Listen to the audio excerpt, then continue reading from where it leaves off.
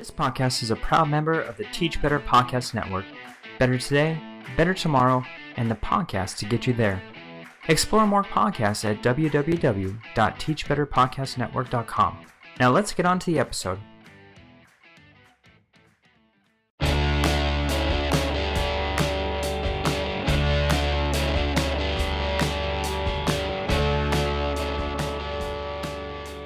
Hey everyone, welcome back to the Principal Leadership Lab, a podcast experience created for you by two public school administrators. Without further ado, let's join Jeff and Adam in this week's episode. Hey everybody, welcome back. It's the Principal Leadership Lab Winter Edition, episode number 6 of second season. Adam, how are you, my friend? I'm doing great. And you know what? And we're recording during our Christmas vacation. Yeah. No stress. Nobody's knocking on the door behind me. I mean, we got snow outside. The presents have been unwrapped. We've gained our 5 pounds. It's a good part of the school year right now. It's a good part of the school year. And for the second time in a row, I am down with flu symptoms. Again, our whole house is quarantined. But hey, that's just the era we live in right now. I'm feeling good today, though. So. We texted about that yesterday, and it seems like too often we go 100 miles an hour all school year. We get to this first long break and our body says, oh, I'm going to relax. Yes. And then all of a sudden we get walloped by flus, colds, hopefully not COVID, all of the diseases trying to get us during the school year, but we're too fast. We're just keep moving. We're too fast. It happens all the time. It happens all the time. And so, man, I mean, that's just how it is. And I think I'm on the tail end of it. If my voice sounds a little rough, that is why today. I know I look good, but for our podcast audience, that's why you have a radio face, and now your radio voice is, fluttering too. Oh, thank you. I appreciate that. Full of compliments as always. Well, our guest today has a radio face and voice, and also a bald head like you. So I don't know what it is. Good sign. It's a good more sign. More than half our guests are bald, Adam, and I don't Strong know leadership. Is that what it stands for? Well, I think so. I might have to shave my head. Otherwise, people won't think I'm a strong leader. Maybe that's it. Okay. Well, I'm super excited about our guest today, Adam. We've been trying to get him on. I know we've gone back and forth for months, it seems, and we finally got him. He's a current principal in Delaware at Thomas Edison Charter School. It is none other than Dr. Salome Thomas L. Principal L, welcome to the Principal Leadership Lab. Hey, thanks for having me, man. I'm worried about whether I want to get involved with all this stuff you guys got going on. Well, you just keep yourself over there and you'll be fine. You just keep yourself over there. You'll be just fine. Good to see you, man. Good to see you. I'm so glad we were finally able to connect. You and I have been connected, and probably Adam too, for years on Twitter, following each other and watching all the great things that we're doing. And it's just a real honor to have you in the house today. Yeah, it's it's a pleasure to be in the house. I mean, in the era that we're in now with so much going on, just to be present, to be able to impact others, or just to be able to fellowship with you guys today, man. It's an honor because, as you stated, the world we live in now, I mean, we could have the flu one day, we could have something else, we could be down with a cold, we could have other folks, we could be quarantined. There's so many things preventing us from being close to or connected to others that is, it's always a blessing and all to have the opportunity to be able to learn from others, but also to be able to reach a wider audience. And, the two of you guys probably know millions of Americans. So I'm really looking to, I don't know if most of them probably like you or not, but at least we know them. But I'm just thankful for the opportunity to be able to share with your audience, if it's just one thing that helps them go on and become better leaders or able to serve others in a much more empowering way, then we've done our job. Well, we work in a great profession. So I think taking one thing away, that's the one caveat that I try to share with every teacher when they leave a building to go to a conference, go to a training. Don't bring back 40 things.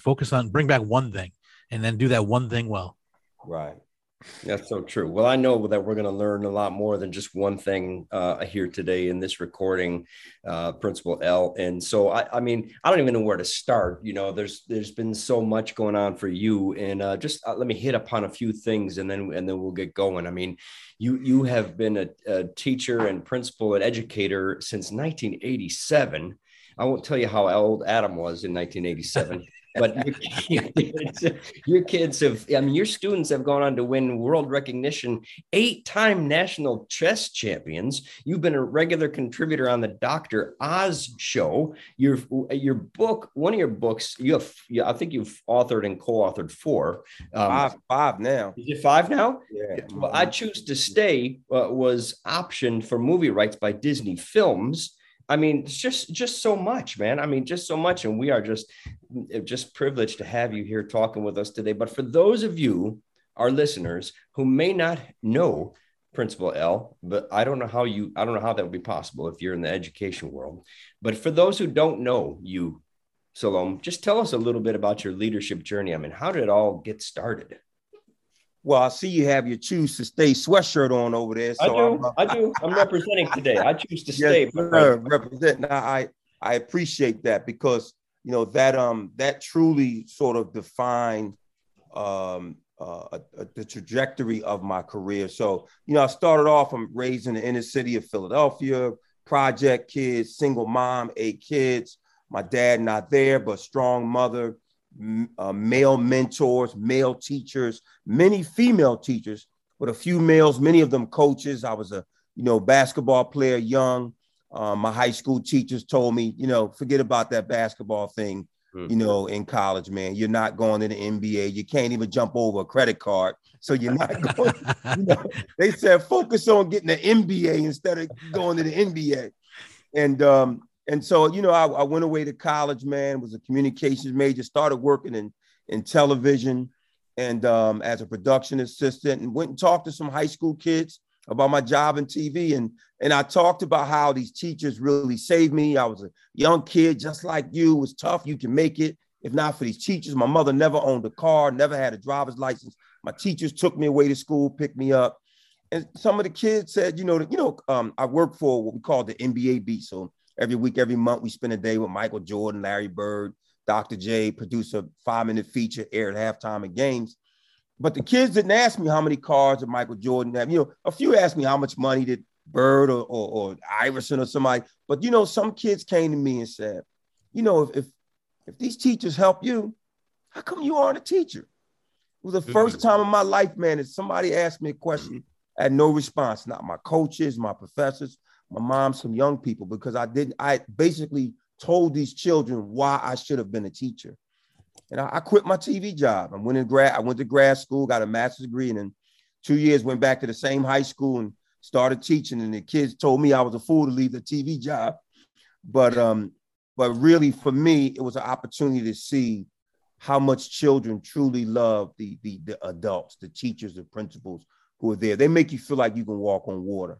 But I also realized in high school, the high school reform does not begin in high school. As I started teaching in the high school, spent the next 10 years of my life in the feeder middle school, and realized that at young middle school kids they're rare. Anybody who can survive in the middle school, they deserve a whole separate paycheck just for working with adolescent students. But started a chess program, became successful.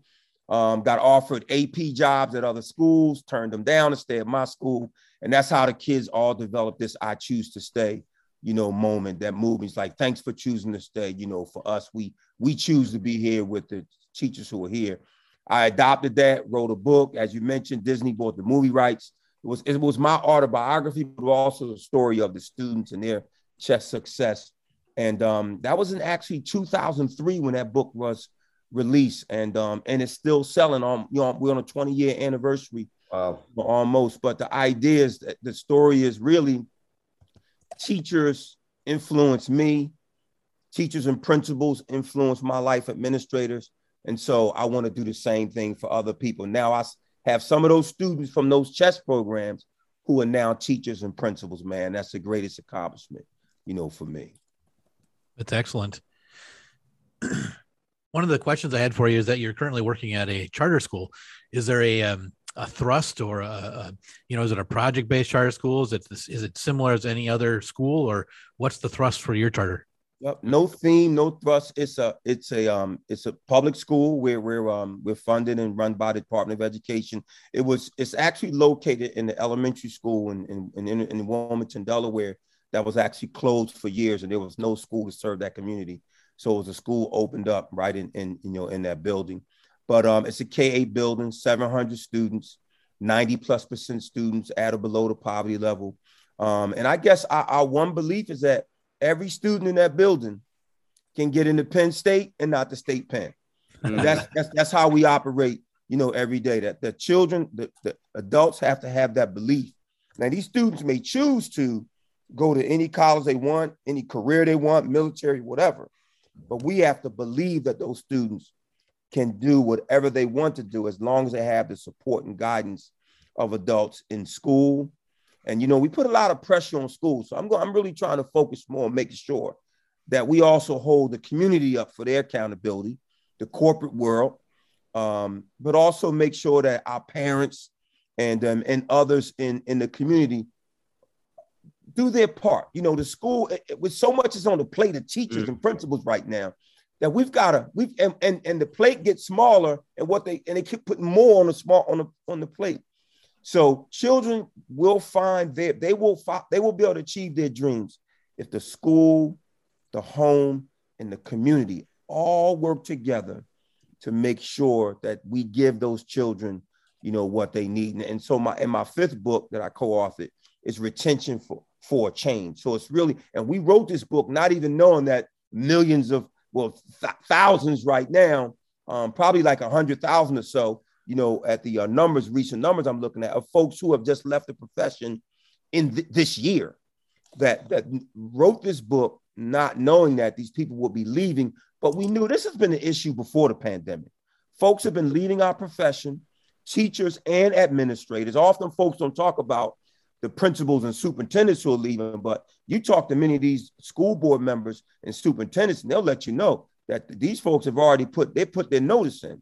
It could be COVID, the stress of the job, the commands of politics or whatever, but folks are leaving our profession and they're not entering the profession in the same numbers. So we've got to find a way to develop school cultures, and also motivate and inspire. I often tell my staff members, I know you're tired, but you might also be uninspired. So I've got to find a way to inspire you and support you. And that may come in many different ways. We got to move beyond the baby showers and the birthday parties. And sometimes folks just need us to listen. And that's one of the, and we may talk about this later, but one of the big mistakes I made early in my career as a principal was not listening enough to my teachers and staff members. It's a mistake being made now by our society as a whole. We're not listening to educators, and that's why we're losing them. But yes, sir, I'm sorry to come across as a preacher, but as you guys know, you're in this work.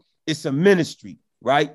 And these children will keep us on our toes and our knees every day, and so we have to approach it as if it's a ministry, and that's what an administrator is. An administrator adds to the ministry. See, people don't even realize, like, I'm breaking it down to its very last compound. An administrator adds to the ministry. So come with the positivity. Leave all the negative energy outside. It's kind of a double-edged sword that I have to share. I love that. I don't love it. What I think was you're experiencing some of the same things that we experience, and sometimes it feels isolating. This is my 25th year in our profession, and I had 3 teachers leave, and it's not even semester this year, and all for different reasons.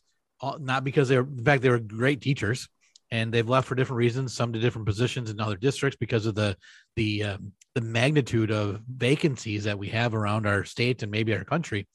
But then to keep the good ones, man, we are doing double time to do that. So I guess I feel a little comfort knowing that you, Jeff, and probably others around our country, our states, are experiencing similar issues.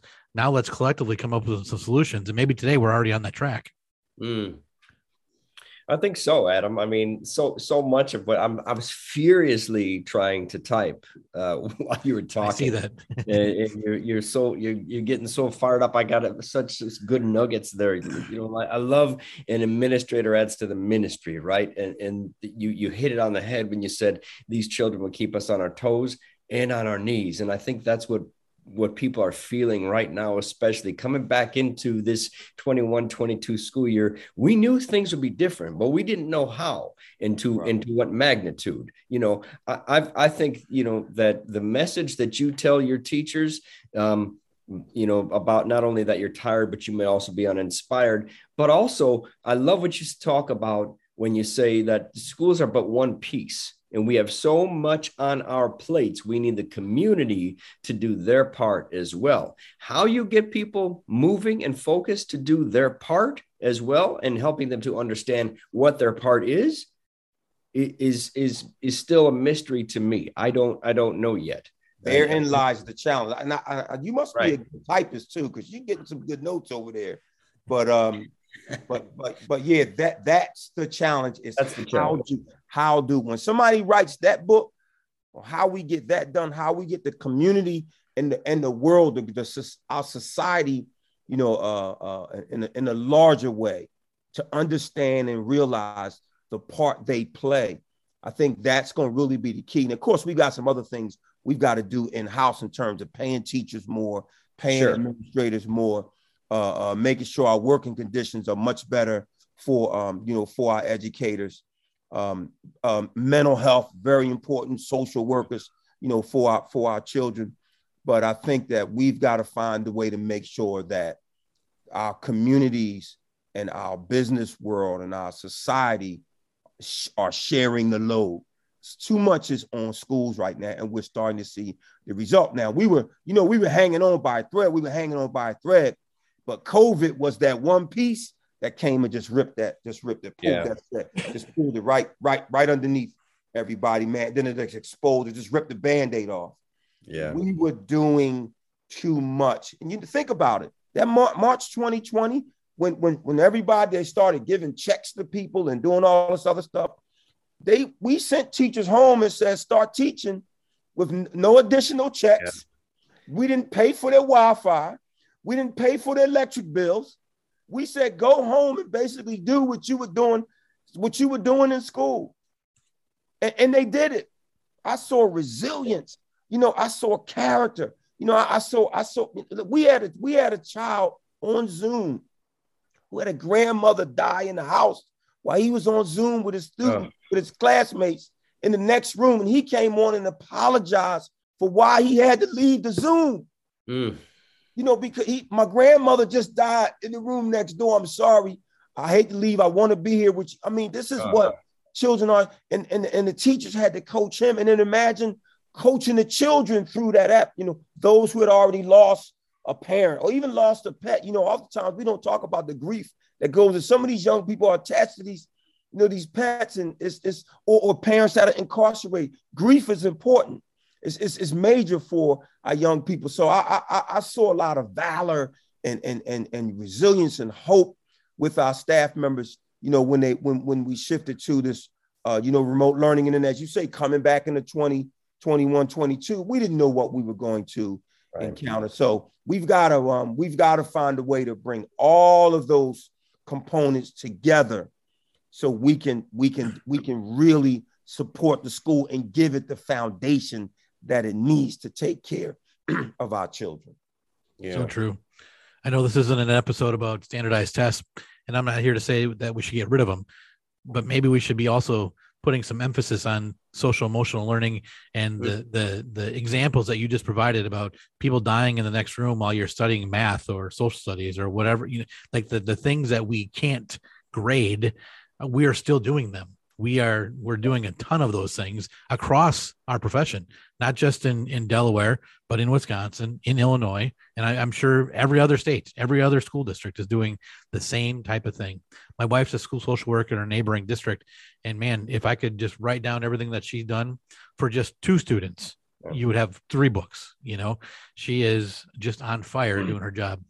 Right. And tell somebody to go on Google what the starting salary is Right. for a social worker with a master's, MSW. Yep. You know, they don't. We don't. And look at the work, and then look at the job description. Yep. And match it with the Right. salary and the education that's required. That's truly God's work. And you mentioned standardized testing. I'm gonna be honest with you, and I'm not being funny. I've never had one kid, and I've had thousands of students go on to become successful. Graduate. I got one now in first round draft. One of my chess players from Thomas Edison, playing for the Denver Nuggets, was the leading rookie scorer in the NBA in preseason. Was the number 4 scorer total league wide in preseason. Young man Bones Highland playing for the Nuggets, doing well. I mean, I've had kids all over. Got him at UVA, University of Pennsylvania. I got him everywhere. I've never had one come to me and say, I am who I am because of standardized tests. Yes. And I've had them, and some have knocked out. I mean, they've had the highest score in the state on standardized tests. Have never come to me and said, I am who I am because of standardized tests. But you know what they have said to me, fellas? They've come to me and said, I am who I am because of the relationship I had with Miss So-and-so or Mr. So-and-so, or because of somebody who took the time to find out who I was, what my life was like outside of school. I'm here today because of that person, because of what they did, because they were curious about my life. Never had one come to tell me about a test that made them better. A pig doesn't get fat by weighing it every day. And I know you know about that in Wisconsin. It just doesn't, I mean, it might be a little chilly, a little more than it is in Philly, but bottom line is, like you say, we need to focus more on the social, emotional aspect of what we're doing. We know that our children, we know what happens when we support them with their emotional well-being, right? The learning comes, right? And we as adults have to embrace that role as learners as well. But standardized. Now, of course, you guys know, we haven't been in the business this long, know that we need to know how our students are doing. So we're not saying we don't need to make sure that assessment is a part of our instructional practice and strong curriculum. All of that is important. But it should not be the foundation of what we do. And it definitely shouldn't be the primary marker of a measure of what our children or our teachers. There's some school districts around this country that basically will label a school a failing school. They'll give it a grade, a F, a D, but label a teacher F or D based on a student's standardized test score, never thinking about what happened to that child before they walked in to take that test that day. That's right. Not right. It's horrible. It's horrible. And you have schools that are rated exemplary or commendable based on that test score. And I've even heard district level administrators talk about how we are a testing culture. And I think, just, what do you mean you're a testing culture? That's not culture.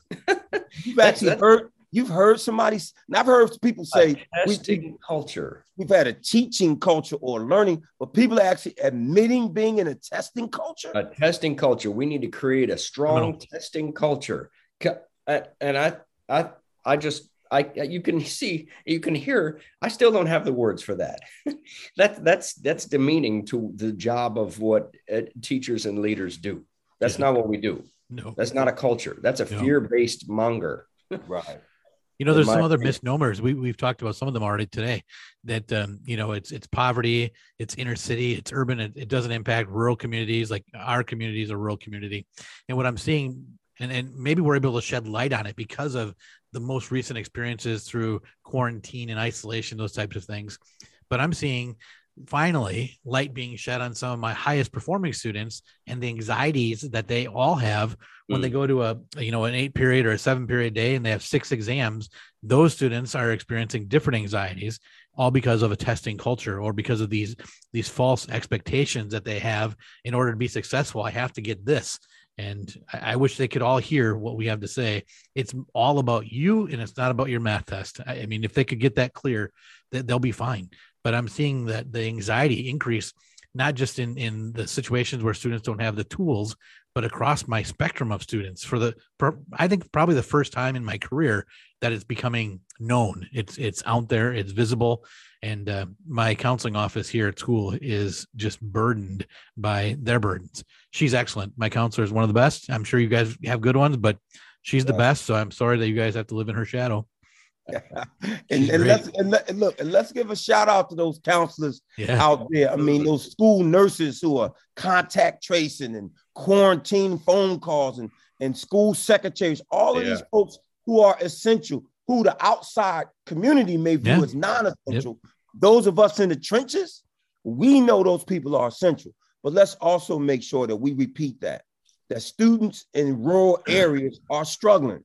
Students in suburban areas are struggling. Students in the city are struggling. Students everywhere are struggling, and they need educators who are supported. They need social workers. They need school nurses. They need counselors. They need mental health workers. But they need a community who supports them and believes, who their mind is open and understands that it doesn't matter where you are. We know that there's struggle there, and we need to help you and support you through those struggles. And so I'm glad you brought that up, sir, because there are people who tend to think that it only occurs in one area. You know, in some of your most affluent areas, they're dealing with high suicide rates, high drug use. Everybody is struggling in some way, and they all are going to need that support. And that's one thing. I don't remember who said it, but I've adopted it.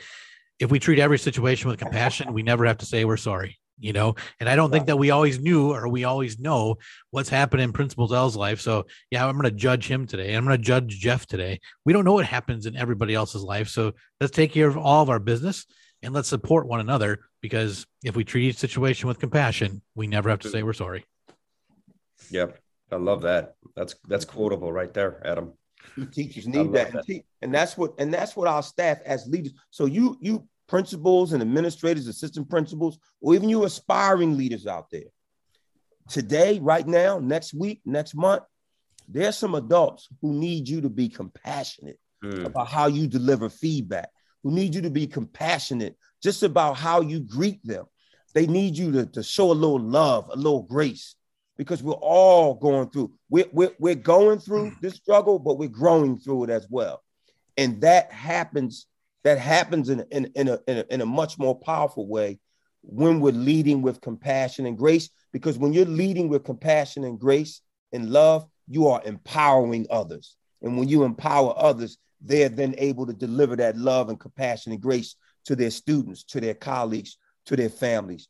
So that compassion was important, sir. So, you know, I actually feel like I'm interviewing you because I'm learning so much. It's important. And and listen, and you know, one of my biggest beliefs is that the impact of an educator is definitely not based on their capacity to teach, but rather their capacity to learn.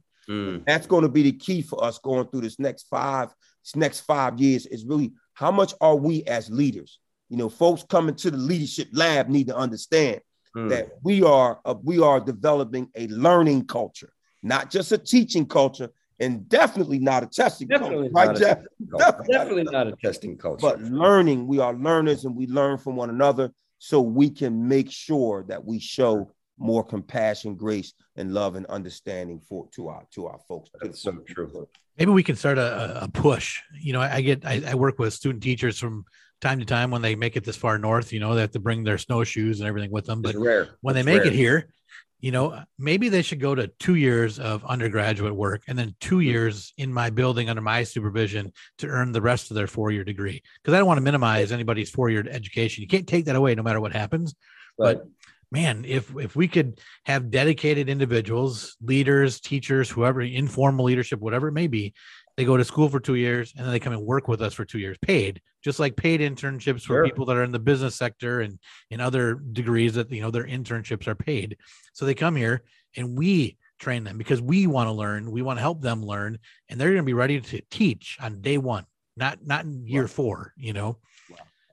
Yeah, how many new teachers tell you I learned more this first year in school than I did my 4 years? I mean, they're learning while they're doing. That's very different. And this work that we're doing with some of the issues that teachers have to deal with today, you can't come into this job not having had that experience already. So that sounds like an amazing idea, because it needs to be almost like a practicum. Yeah. More than a student teaching experience, but a practicum where you are immersed. And they do it for school leaders. You know, in some cities, a school leader will leave their job for 6 months to a year and go spend it in the school and get paid.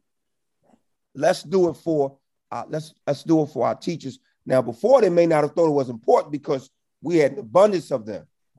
Talk to principals now and find out how easy it is to find a teacher. Yeah.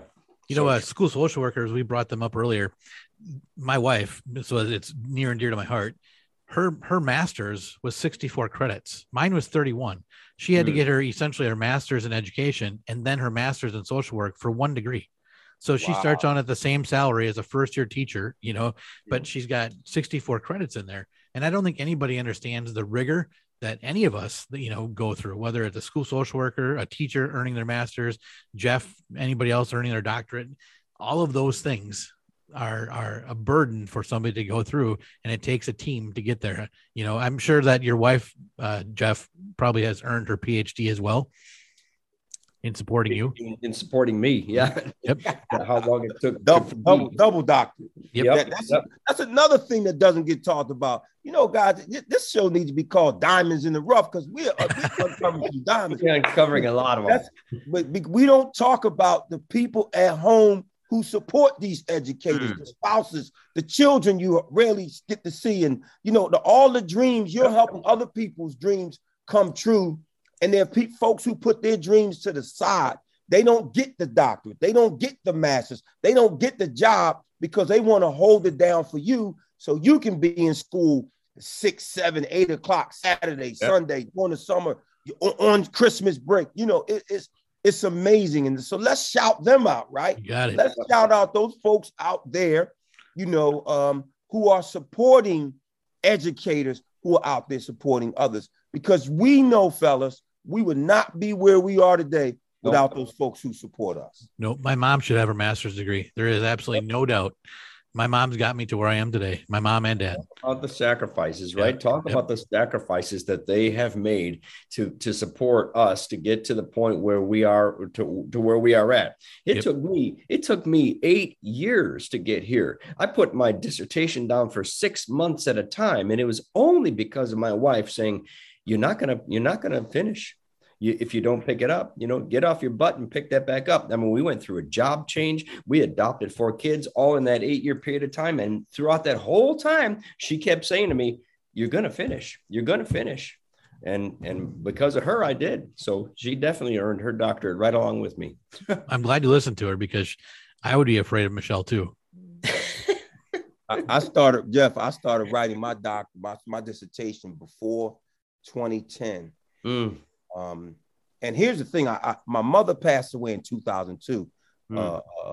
Adam talked about, you know, how his mom's been so important. My mother passed 2002. She was a paraprofessional, and I schooled her. So when I wanted to become a teacher, I called mom. I said, "Mom, I want to do this. Tell me I'm doing the right thing." She said, "You are." She said, "Just remember that every teacher is not a parent, but every parent is a teacher. Make sure you support parents to understand their role." But before my mother passed, and my mother's 8 children, I'm the only one with a college degree.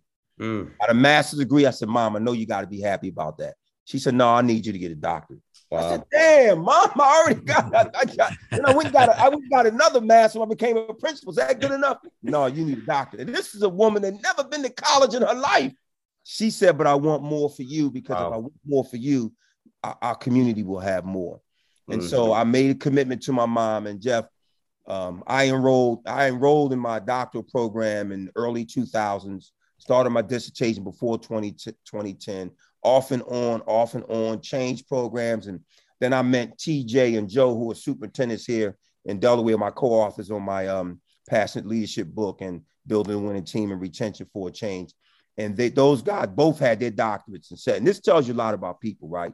2 white guys in Delaware already have their doctorates, already at the superintendent level, said to me as a principal, "L, you need to finish that paper, man. How can we help you finish? How can we support you finish?" I'm getting chills just thinking about it. And I'm like, "Man, it's been so long." And they said, "L, you got to do it, man. So many other people want to do it."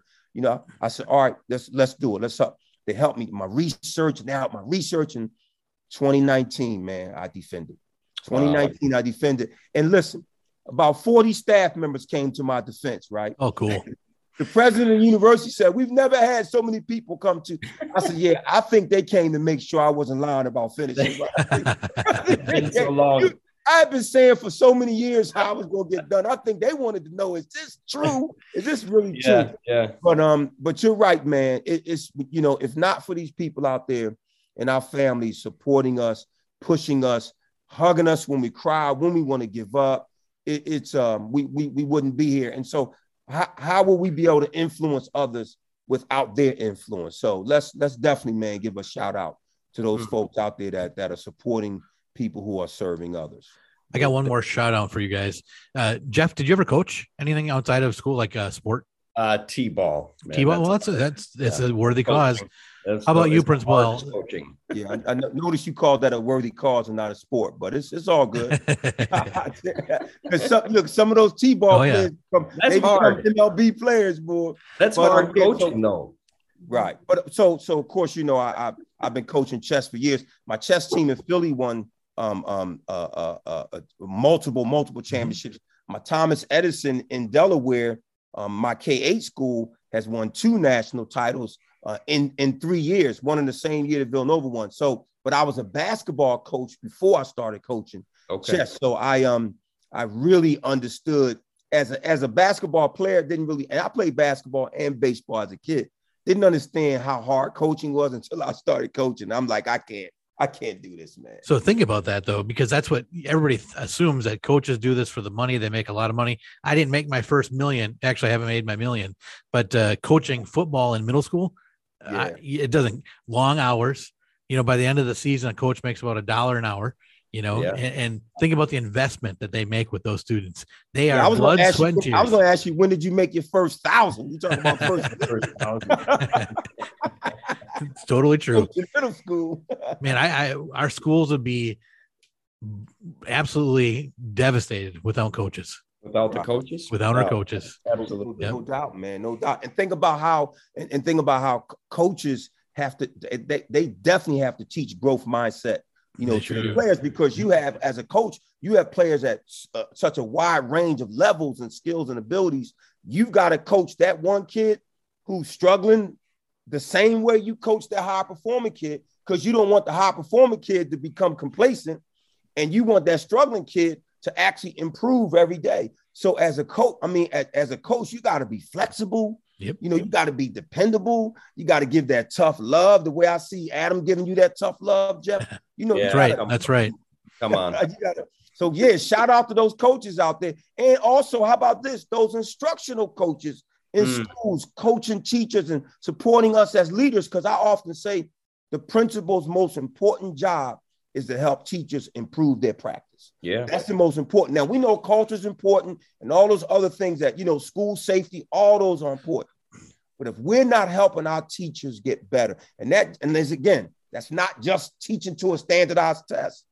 That's helping them build relationships in the classroom. That's right. That's helping them build a classroom where students feel confident, where students feel centered, where students feel like they can own their own learning. And those coaches, those instructional coaches in our school and our school districts, they support us in getting that done. Because oftentimes I got to lean on my coaches to really find strategies and solutions to supporting our teachers. So shout out to those athletic coaches out there, but shout out to those instructional coaches. Yeah. Thank you. Think about it. I like the shout outs. Yeah, it's been fun. Good. They all deserve it, and they don't get enough of it. They don't get enough praise. You know, it reminds me when you talk about coaching and you talk about chess, and you mentioned SEL a little while ago. We talked about that a little bit. How important things like chess and other activities and clubs and all the athletics are to the SEL and mindsets of our kids. And when those get taken away because of COVID, you see a definite drop in everything with our kids. I mean, my kids, you know, they don't want to come to school. Some of the only reasons why they're coming to school, some of them are for those opportunities. And that's what's so hard when those get taken away for whatever reason. Obviously, the COVID being the most recent example that we have of why things get taken away. But in the past, it's been funding, and you know, these are the things that kids need the most sometimes, right? Those after-school programs are very important. So critical. You folks out there controlling funding, that can't be the first thing you think, because there's some students, if they don't get it from 8 to 3, that after-school program becomes very important. Some of their connections, some of their greatest connections are made after school. So if you're out there making those cuts, sit on your butts, because you shouldn't be cut these after-school programs. Love it. There's another one, another gem. Yeah, another gem. Sit on your butts. I love it. No doubt about it. Well, I know that you've been doing this for, even this is actually kind of a special day for us, Jeff. We often don't have, we're usually the old guys on here. Now we've got somebody that's got just a little bit more experience than me and Jeff. Yes, sir. More experience. So true. I didn't say old. I said more experience. Oh, I know you. 35 years. That's amazing. I feel like I can do it for another 20, man. Even with COVID, it's hard. Trust me, it's hard. But I think about those people who show up every day. I mean, folks show up, and I think about them and like, how can I? My board tried to fire me a few years ago because I was fighting for higher salaries for my teachers, and they didn't feel like I was aligned with them because I was fighting for teachers. But no, that's what I do. And these teachers threatened to walk out, quit, go do something else because I was fighting for them, and the board wanted to fire me. And the 5 board members ended up resigning over this whole thing. Teachers ended up getting a raise. So I say to myself, how can I, even in the toughest times, how can I leave when these people put their jobs on the line, for me, and showing up for these children, every day. So listen, man, you guys are in the trenches. I'm in the trenches. I'm in the fight with you. I'm glad to be a soldier with you, and doing this good work, and especially getting the message out about leadership, because leadership is truly about service. And almost everything I see from you guys, on social media, on your website, and everything you're doing, your podcast, is really about making sure that people understand that this work is about doing for others. If that's below you, if that's beneath you, you'll never really truly be a leader. Right. You don't understand that this work is about helping other people. I better ask this question before he takes all of his wisdom out of it, right, Jeff? Get to it. So 35 years on the job, and you've already shared some hurdles. That advocacy that you just shared with us about teachers and salaries in front of the board, and how they, were chasing your tail a little bit. That's I think we can all understand that, whether we've had to actually do that or feel that pressure from the board when you're going one direction and they want you to go a different direction. I get that. So do you have another leadership challenge or leadership opportunity that you could share with us in those 35 years? Well, I'll tell you, early on in my career, my first job as principal, I took over a K-5 school, and I started a chess program, and we had students who were A students, top students. They were going to the middle school, and they were struggling. They got to middle school, they wanted to be the cool kid, didn't want to care about, and parents are like, I wish they could just stay in the same school, for middle school. I talked to my assistant superintendent, he was all for it. So I was going to add 1 grade per year until we were a K-8 building. I never talked to my teachers about it. Once I put the plan in motion, I started talking to them and realized that they struggled with the fact that they were going to be working with teenagers. What I should have done was I should have met with them. I should have gotten them some training on working with adolescents too. I mean, they were good teachers, great teachers. So I assumed that whatever I wanted to do, they would do it. No, because I actually learned, I got some great insight from them as we developed our middle school program, and it became a successful transition. But if I had not talked to them, if I had gone the way I was going solo, it would have been a major struggle, for us. So then I had to go back. I had to get that buy-in from them. I had to gain that trust. Trust takes a lifetime to develop, a second to lose, and the rest of your life to try to regain. So luckily for me, I was a young principal. Most of my staff was older. They realized, they forgave me, supported me. But that was a mistake. And that's something that I preach to leaders now, aspiring leaders. Listen to your people. Listen, even if you don't always agree, even if they don't agree, even if you don't implement everything they tell you, listen, because it makes you a better leader, a better person. It even made me a better father out here in the world, a better teacher. simply because I'm listening to teachers and the folks that I serve on a daily basis. So true. Yep, no doubt about that. Such a good example. I mean, we've got so many examples, especially early on in our time as leaders, where we, may have forgotten to include teachers in on the conversation. I talk about that in my book as well, Becoming Principal, about the early mistakes that I made, and even some more recent mistakes I've made too. I mean, but you live and learn. But I think you're so right. Listening is the key. Because that makes you better. You can't lead if you don't plan to listen first, right? You have to. At one point, you have to go ahead. You know what's important too, guys? Sorry, is that I didn't make excuses. I went back in front of my staff. Yeah. I apologized, and I said, "Listen, I should have come to you first. Let's do it the right way." And I think that helped as well. I left that part out when I was talking to you earlier about it, but I think the fact that I was willing to own it, I embraced it. It said, now I didn't blame them, right? Because so many leaders want to blame everybody else. I didn't blame the central office. I took it. Right? Take it. I should have done it.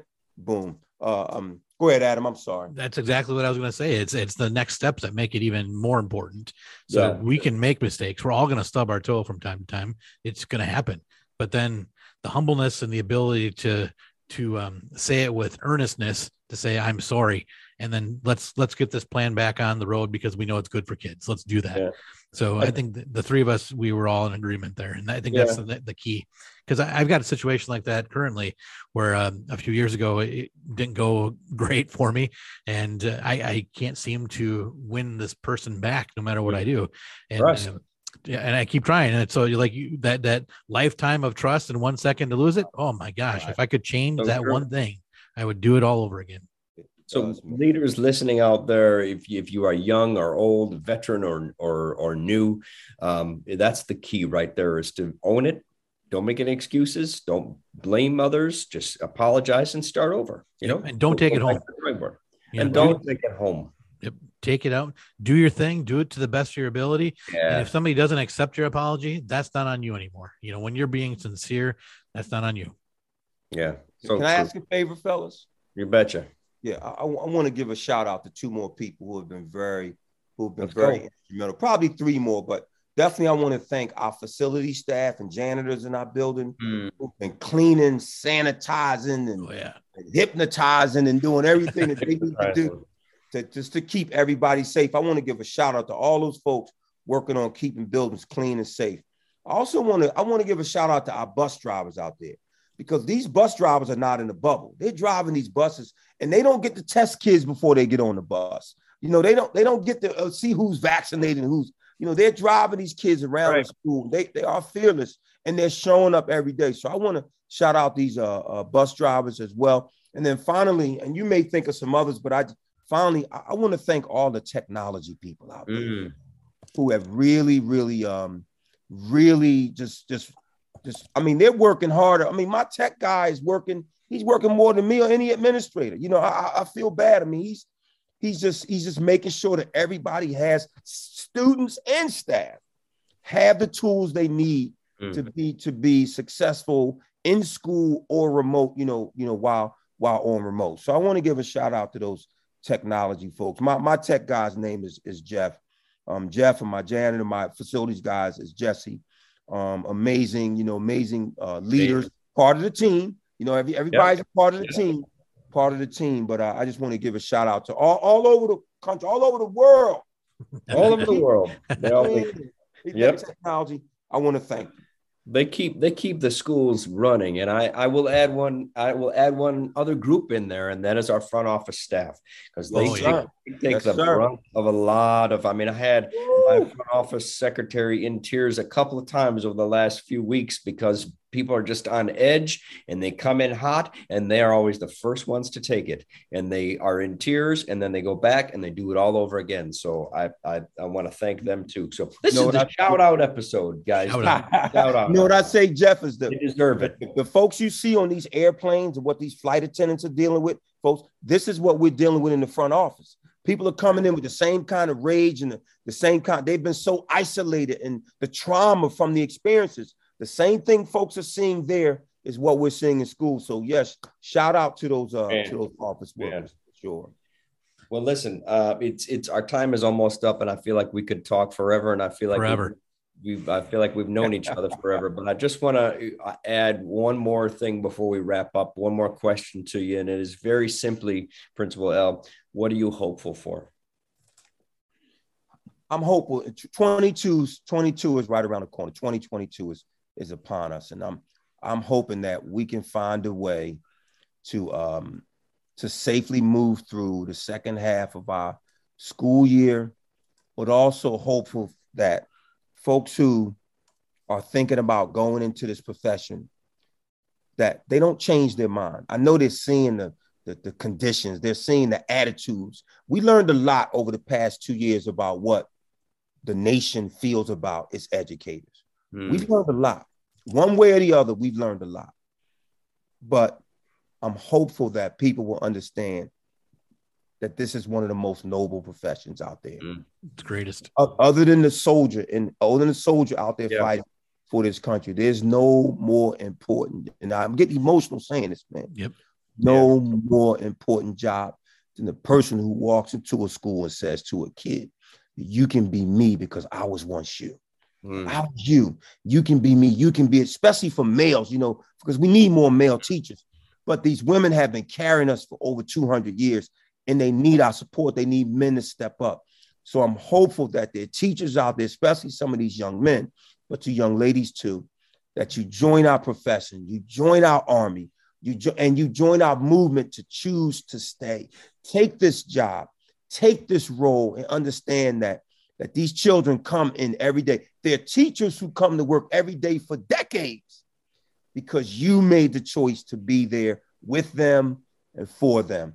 And so I'm hopeful that in the year to come and the years after, that we will continue to flourish in this profession and that other people will join us so we can continue to make the dreams of children come true. And what I offer to people is that this work is tough.